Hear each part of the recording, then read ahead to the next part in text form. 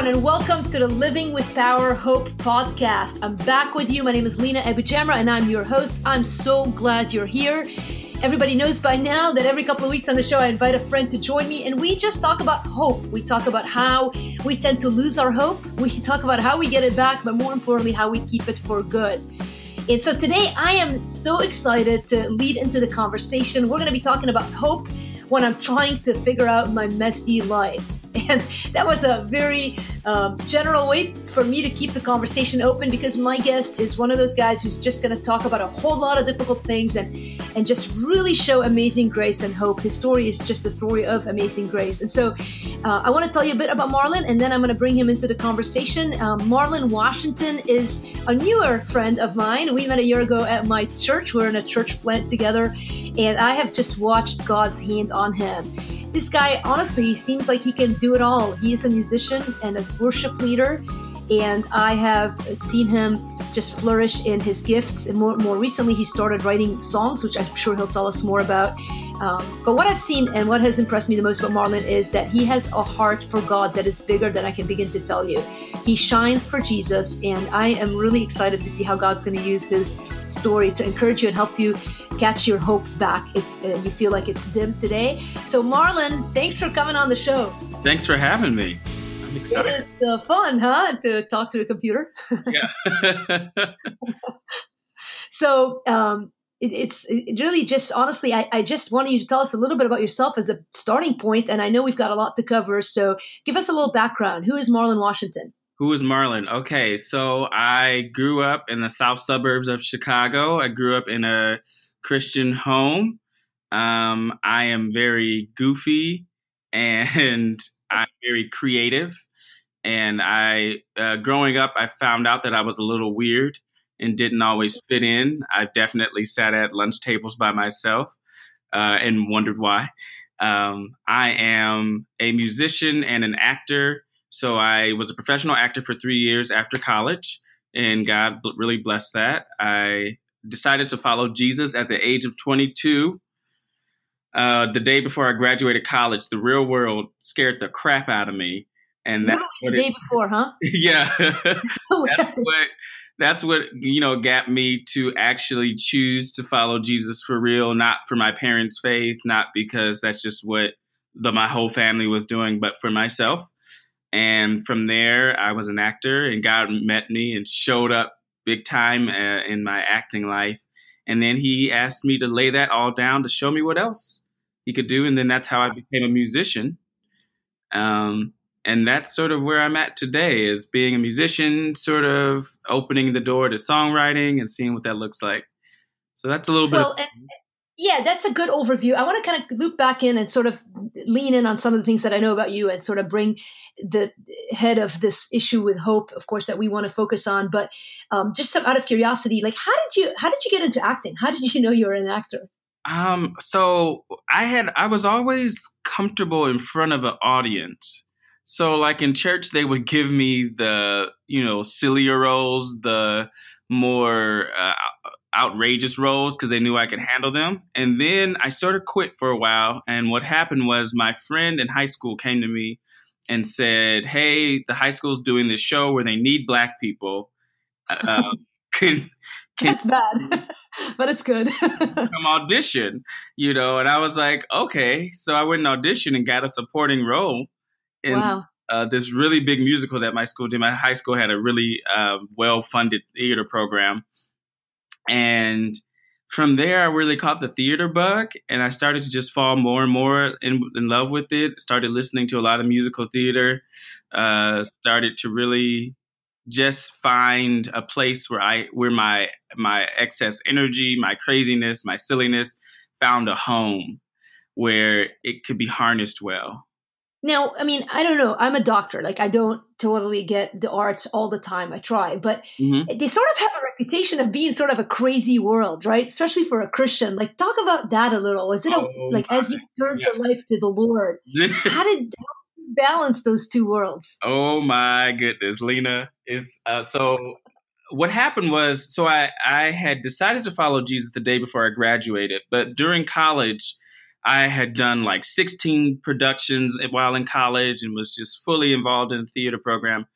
And when I decided to follow Jesus, there was this month and a half that I had to choose before I left for my first acting job in Idaho. And in that month and a half, I chose, I was like, I'm following Jesus. I was diving into the word for myself. I was doing devotionals, praying, meditating, all of this. And so then I left for my first job and it was college all over again. Wow. When I tell you Satan just really shot all of his arrows towards me. I'm talking just when it comes to sex and just alcohol. And then once I came home and I was acting in the Chicago area, it was really hard because in the acting community, it's very much a belief where as long as you're not hurting anyone, you do whatever you want to do. Mm-hmm. And that's really the mindset. So crazy is just sort of allowed, and it's a very promiscuous, wild world. I mean, and now don't get me wrong, it's very friendly, very welcoming. But with that is shared with just a lot of openness to whatever you want to do. And I've definitely been offered sex multiple times through just being in a cast. I'm not, it wasn't even like someone I was trying to date or something. It's just, this is just what the culture is. Just very, very open-ended, free-willing. It was very tough. Yeah. Well, did you ever, in that, because you were a Christian now, right? I mean, you gave your life to the Lord. You had grown up in a Christian home. Did you doubt your salvation when you kind of went into that lifestyle for a while? And I know you've shared at church, it's messy also, not just like a sort of wrap it up with a bow, monogamous relationship. I mean, with, not that, it's all sin, I get it, but it was a colorful experience from my understanding in those years. So how did you reconcile even being a Christian? Did you ever feel like maybe I wasn't real about it, or was it more like just ignored that part of it?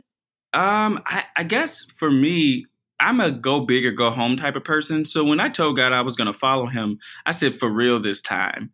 And I really told God, I said, if I'm going to follow you, you're going to have to show up. And that really helped me solidify that I was like, I'm doing this. I think one of the biggest moments that really solidified that was when I was in Idaho doing my first acting job. I had not gone down the path correctly. I was definitely opening up the door for sex. Definitely opening up that door. And there was a moment when the Holy Spirit sort of caught me in the midst of darkness and was just like, I thought we weren't going back to this. And I literally had to make a decision and pick up my feet and literally run away from sex. I had to run, and then lock my door, and then ignore knocks on the door and text. And so I think once I made that decision, I was like, okay, I guess I'm really following Jesus, huh? I just ran away from sex, I guess this is real. And then from that point on, I had sort of really committed. So as I was acting, in my acting career, I started to really look for God's faithfulness, even in shows that I was being persecuted or being approached. I sort of had made up in my mind after that first incident that this is what I do now. It was hard just because people would be like, wait, you don't have sex, you don't live our crazy life. And there have definitely been times when I was like, I just want to be around Christians right now because there's too much pressure to have to feel like I'm the only light in this cast. And when you're in a cast for a show, you're hanging out with these people before and after the show. You're family, right? It's like a family. So it's this intense community for a few months. And so it can be very overwhelming to stand firm. But I think God had been showing me his faithfulness so much that I had to stand firm. Well, and you didn't leave the acting sector because of that. You just felt like God was saying, lay it down. I've got something new for you. So bring us into the new season. So that new season, at laying it down, was very much I had already my audition my I had an agent, and my auditions had already started, dwindling. Mm-hmm. And I had started leading praise and worship at my church where I was attending at the time. And people kept telling me, you need to get educated in whatever this leading thing is, because they saw something different in me than any other worship leader they had. And I was like, okay. So I started looking at graduate schools for worship leadership. And I didn't want to go back to school, to a traditional school. And I told God that, but I was willing to do it if that's what he wanted me to do. Mm. And I had a friend that told me that there was his church helped pastors plant churches. And I'm sure they had a program for the arts creative guy to come alongside that pastor and plant with them. And like the Holy Spirit sort of went like ding, ding, ding, ding, ding, and inside. And that's when I was like, I think that's it. And I started this program, which was very unorthodox, where they were willing to train me and teach me how to be a worship pastor. Wow. Without having to go get a degree. And I was like, yes, please. So from there, from that program, I left and I did worship leading for 2.5 years at a church in Oak Park, Illinois. And then my health, all of a sudden, I was in serious health issues, diagnosed with severe depression. And I had to step away from that church. And then I ended up jumping in with 180, the church that you and I go to. And from there, my health still continued to get worse. And that's where we sort of are today. Tell me a little more about that, Marlon. Like when you talk about your health, so you went through depression, but it took a really serious note. I want to get the feeling of what you were living through during that season when you were walking what sounds like a dark season in your life. Maybe some of it's still sort of lingering, but tell us a bit about your relationship with the Lord in that and sort of how you fight the darkness. Yeah. So I think it comes from that foundational relationship of being a child of God, being his son, being his kid, as I like to say. And in the darkness, I was very suicidal on a regular basis, not just like once or twice. It was a daily thing where I would have thoughts of death or a planned way of suicide. And the Holy Spirit really, I started to experience the closeness of God more than I ever have, because once again, just like when I told God, when I first decided to follow him, I was like, God, I need you to show up. Like, this is really dangerous. It's really scary. I don't know what's going on.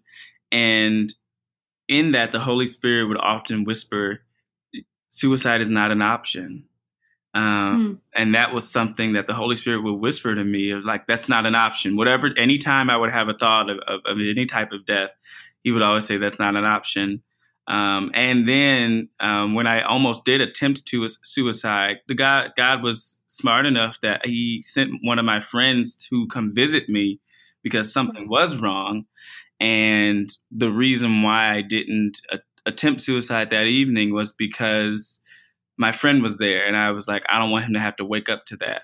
So God was putting in guardrails, and even though I don't like the fact that God literally had me dancing on the edge of death, he was protecting me.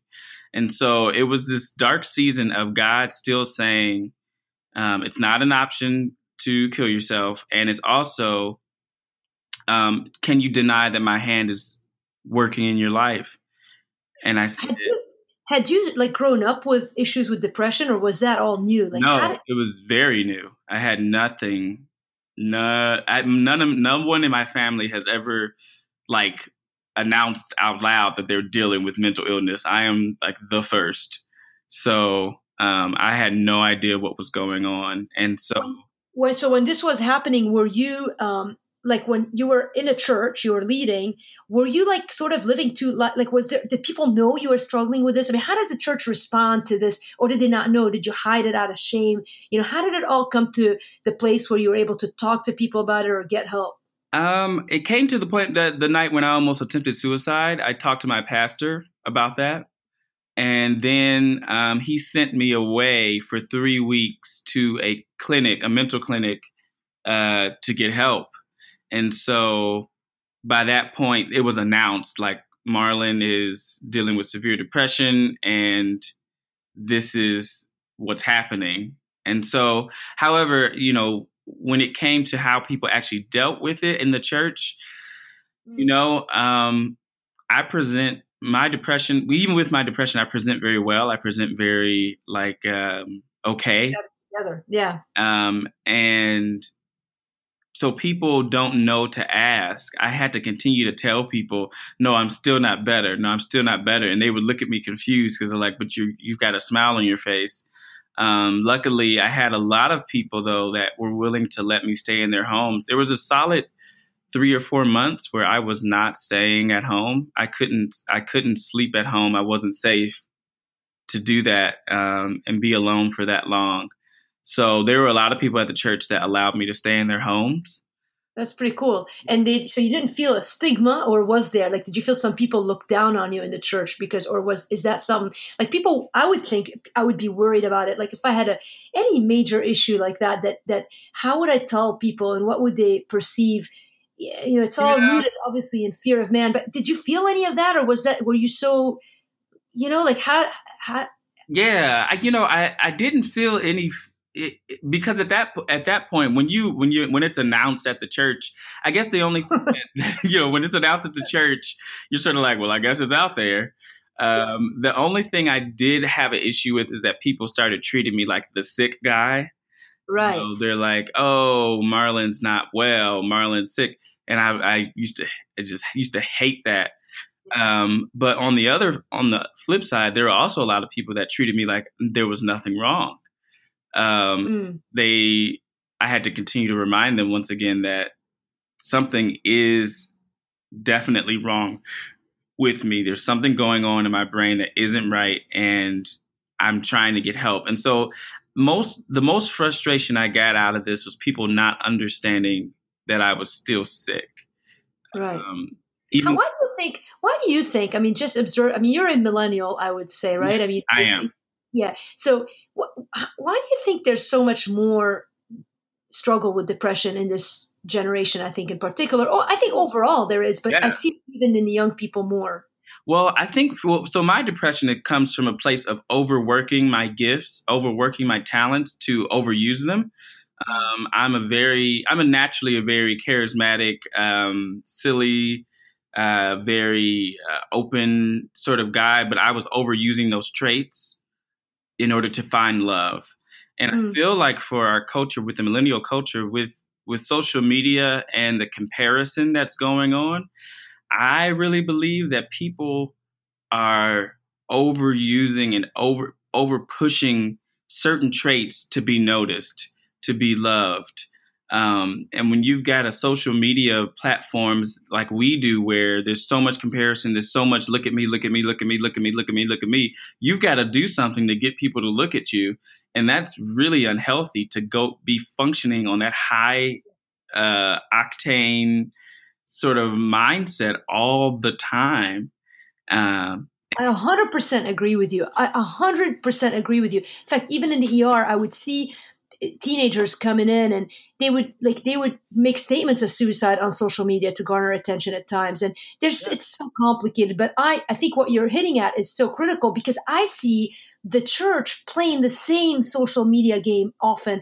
I don't think we think of it as a social media game, but like this whole effort of we always have to be up and getting people to follow, and this is an amazing service, and more baptisms and more. It's like it's exhausting. It's exhausting. Absolutely, and I don't think we're suffering from that and not realizing what's causing it, because we're not catching on that it's an exhausting way to live. It's not sustainable, and the only reason I know this is because I was told the way you're living life is unsustainable. And I was like, oh, well, I can't be the only one. And then I look at social media and I look at the churches, and it is very much this race to get noticed, to get looked at, to get looked upon. And it's not necessarily for service of good or works that we're doing. It's like, look at all the cool stuff that you can get on a Sunday morning, uh, Right.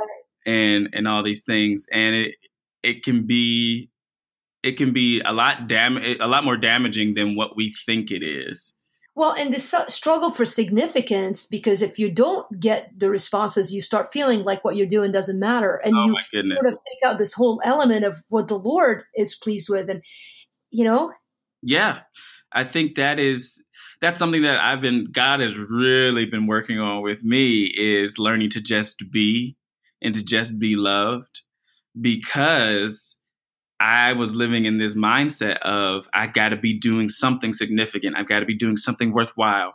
And God, one reason why this whole depression came on is God was like, whoa, you're working so hard for me to love you, and you're not realizing that I love you just because you're you. Amen. And there's this thing of significance of, you feel like you've got to do something to earn my love.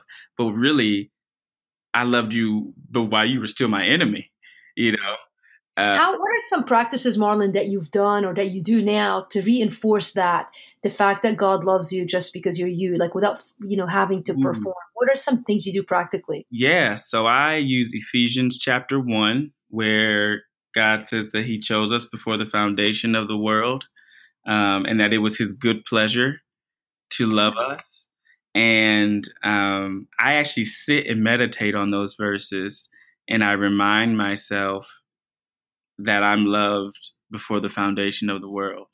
I actually have to take time. It's silence and solitude, and literally sit down and listen to God speak words of love over me. I ask him to. Ask him, like, show me that, like, can you affirm that? Another verse I use is in Romans chapter 8, where it says the Holy Spirit bears witness with our spirit that we are children of God. And I ask the Holy Spirit to bear witness with my spirit that I'm a child of God, and sit in that. And so one thing is, with having to find significance with doing nothing, is really what God is teaching me. And that's the practice that I'm doing, is how do I sit and just be loved? That's so powerful. So how do you get good at that? Like, how long did it take you to get to a place where, like, how do you, when do you know, okay, I think does it take you 6 hours? I think about it sometimes. I think we're so budget. Like, I've got 15 minutes for my quiet time. Right. You don't show up in that time, bam, Now I can do it a lot faster. I can do it within like a minute. I can like get to a centered place. I did it on the train home this morning. But it took a long time, because the Holy Spirit kept telling me to just be. And I used to get so frustrated, because I'm like, what is just be? I don't get it. Right. And I feel the same frustration. Like, I'm like, give me a list of how to be. Yes. I was asking for a list. I was like, just be, and then do what? And God was like, that's the point. You think that you have to do something. So it took, I would say it's taken at least a year to get to a good point where I can get into a quick rhythm of just being and reminding myself that I'm loved. But it took a year of me not fighting it, because I always wanted to earn something. And I still sometimes want to earn, but I think I've gotten to a healthy place where because of that, I'm longing to just be with God. Like, now there's a hunger where I'm like, ooh, I can feel it. Like, I'm like, I need to just like go sit and be with God. And I just need to sit in that. And through my pain, so I was also diagnosed with fibromyalgia, which caused me to need to lie down a lot. And so with that, I was learning to be silent. I was learning to be in solitude. And and in that time, I was learning to just be, because there was nothing else I could do. And so, I hate to say, like, well, I learned through my body being wrecked with illness to be silent in solitude. But I think anyone can do it by really just setting aside time to find verses that you need for right now and your point in life and meditating on those. And I think all of us need to be reminded that we matter and that God sees us as significant just because we're his creation. I agree completely. And so one question in that, how do you not stop dreaming? You see, so it's like you're there, you're being, but you're not killing the dream. You still have desires for the Lord, but they're submitted to him, surrendered to him, right? I mean, it's not like you're saying, okay, I'm not going to ever do anything for the Lord anymore. So how do you keep hanging on to that ambition or desire, or whatever you want to call it, loosely?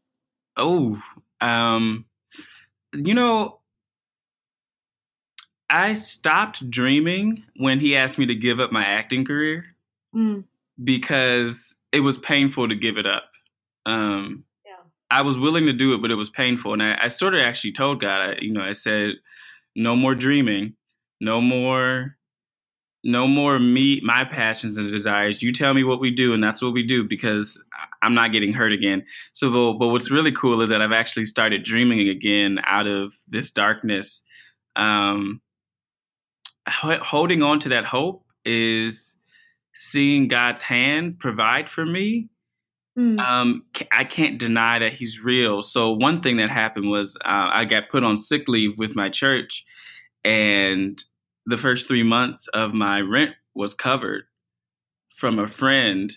And the friend really told me point blank to my face, this was not my idea. This was God's idea. The first 3 months of your rent is covered. And so, things like that happen. And I'm like, okay, God, well, clearly you are in this. Clearly you are with me. Clearly you see that you affirm that I matter. And it's things like that happen that help me start dreaming again, help me to hold fast, because I'm like, God, I see your hand. I see you're clearly there. I can't deny that you're not. That's, I agree. You tend to think of God's favor when things are good, and yet you're talking about his favor in the middle of this darkness. And I think that's what hope is being able to see his goodness when you're not waiting for, when everything is better, then I'm going to trust God. You're just like, he's with me. He's here. I believe him. And you can feel that in your words even. I think that's awesome, Marlon.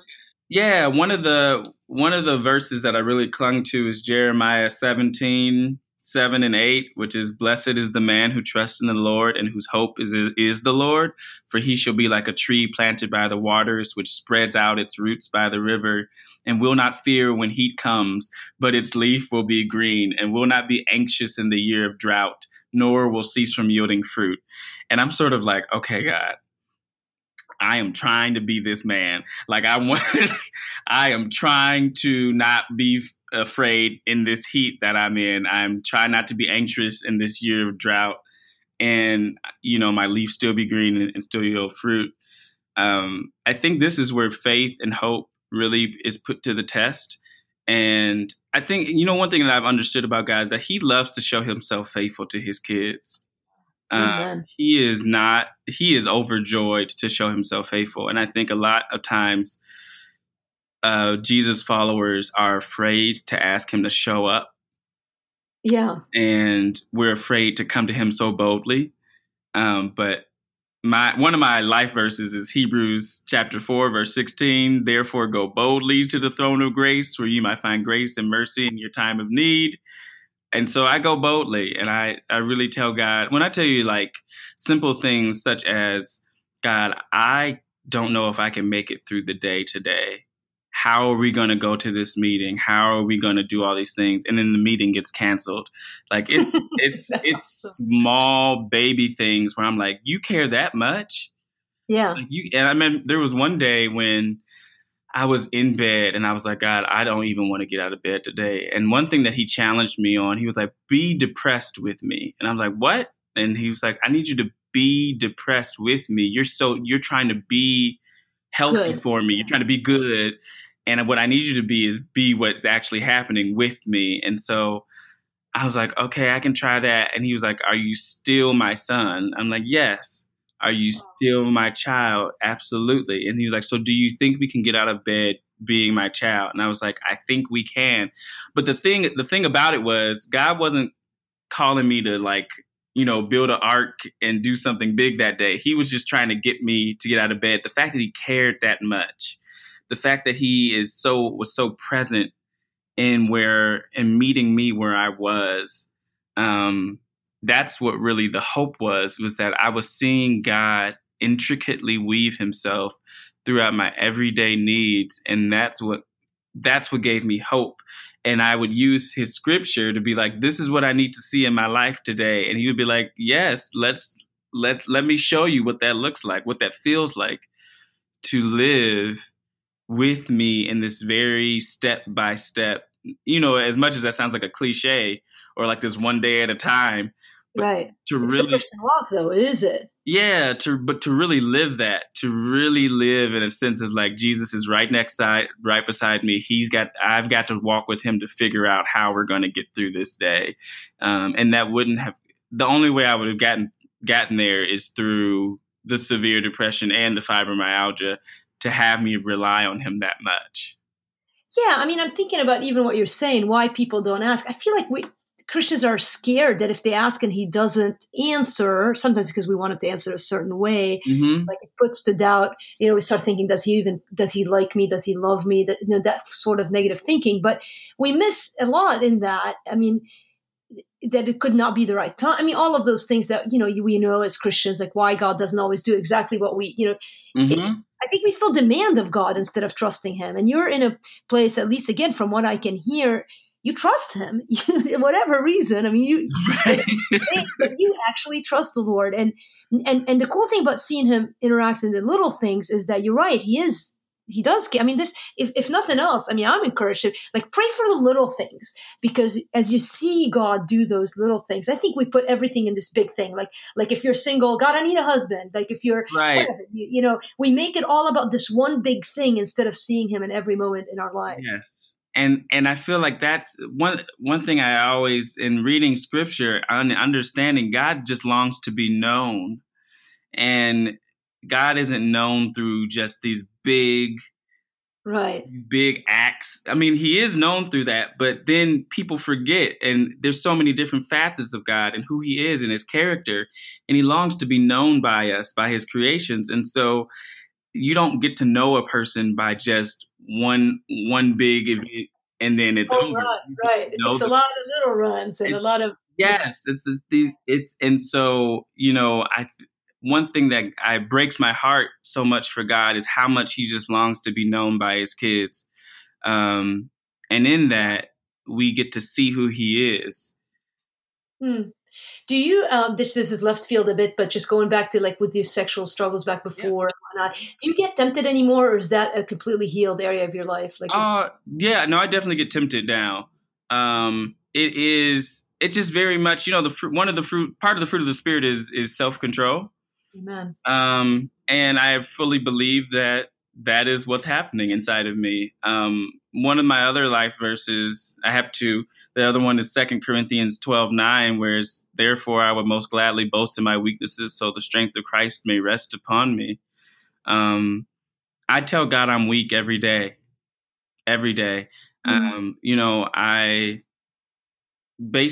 have to acknowledge that I have attraction to both sexes, to both male and female, and I don't try to turn that off or run away from it. Quite the contrary, I boast in my weakness, and I say, God, if this, in the beginning, when I was first really starting to deal with this, I said, God, if this is what your word says about being attracted to the male half, that's not what your will is, then I need you to keep me. Amen. And that was another moment where it was like, God, I need you to show up, because I don't know how to deal with this. And quite frankly, my church doesn't know how to deal with it. Most Christians don't know how to deal with it. So I'm flying solo. I'm flying solo in this. And so I need you to show up. Lena, when I tell you, he has sent a guy to the hospital for me. He has asked me to once again deny like sex, denied things like that. And like, I felt my flesh ripping from my spirit inside. That's what it felt like.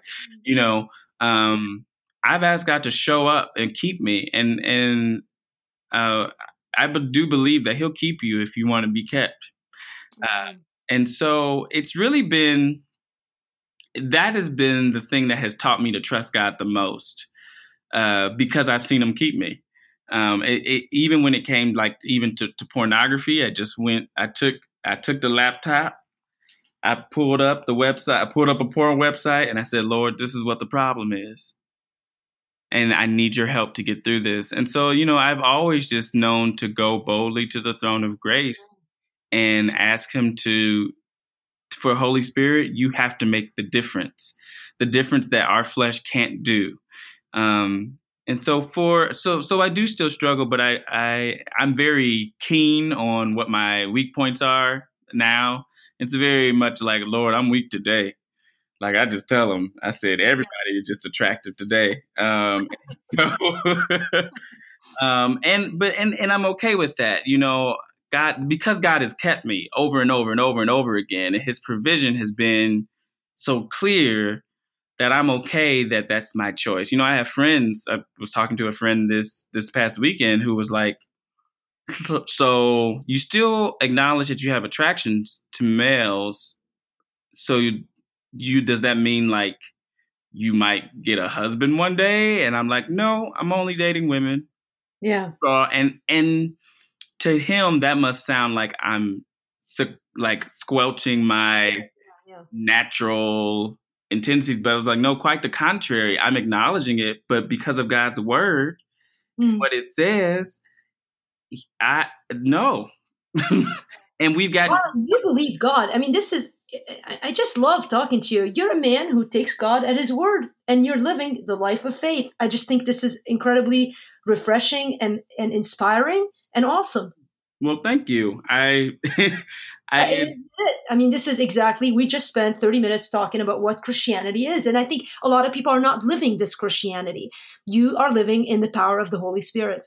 Well, thank you. That's what I've always, when Lena, what's funny is that when I started really learning about the Holy Spirit, I thought I was practicing witchcraft.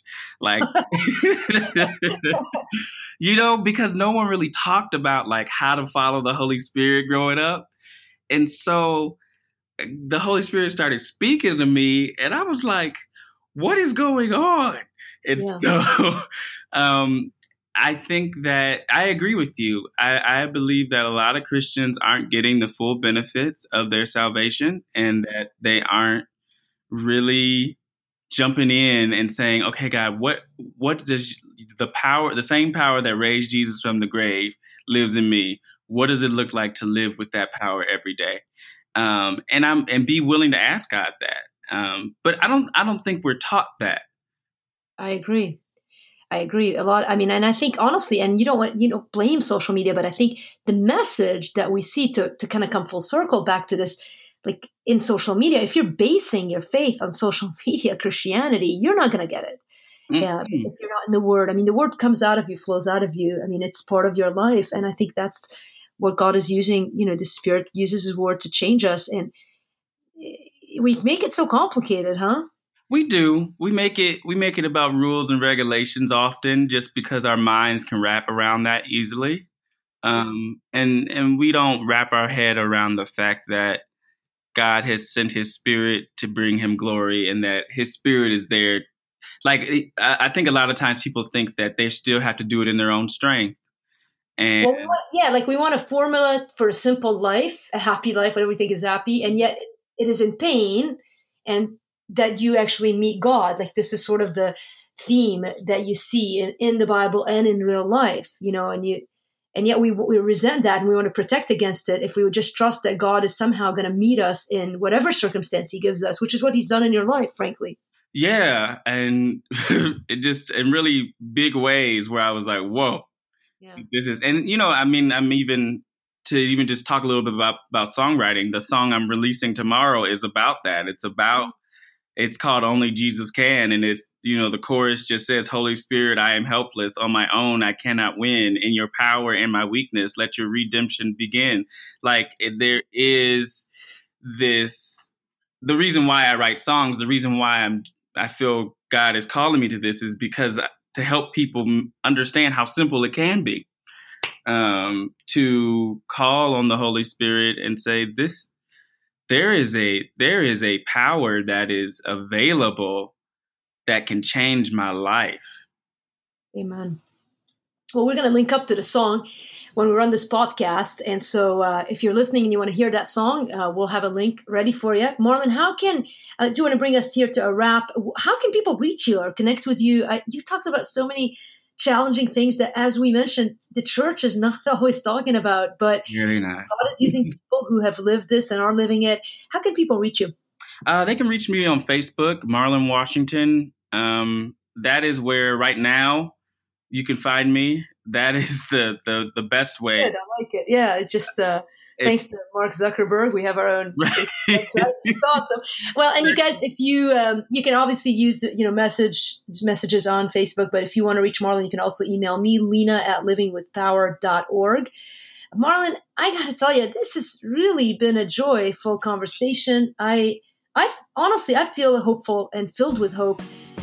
Not just watching you, but the hope of the Lord is in me as I hear what you're doing in your life. Oh, well, thank you. It's an honor and privilege. Thanks for having me. It's really, it's been a testament of God, seeing who God really is. And I think someone like you fighting for that, fighting to find those stories, I just really appreciate and say thank you. Because I think this is what the body of Christ is sharing our stories of faith and Amen. Encouraging one another. And you being a facilitator of that is exactly what we need. It's been such a fun conversation. Guys, I know you're going to have some emails to me. Again, lena@livingwithpower.org. Remember to keep your hope in the Lord. Stay strong. Look to Him. And we'll meet again in 2 weeks. Love you guys so much. Have a great day.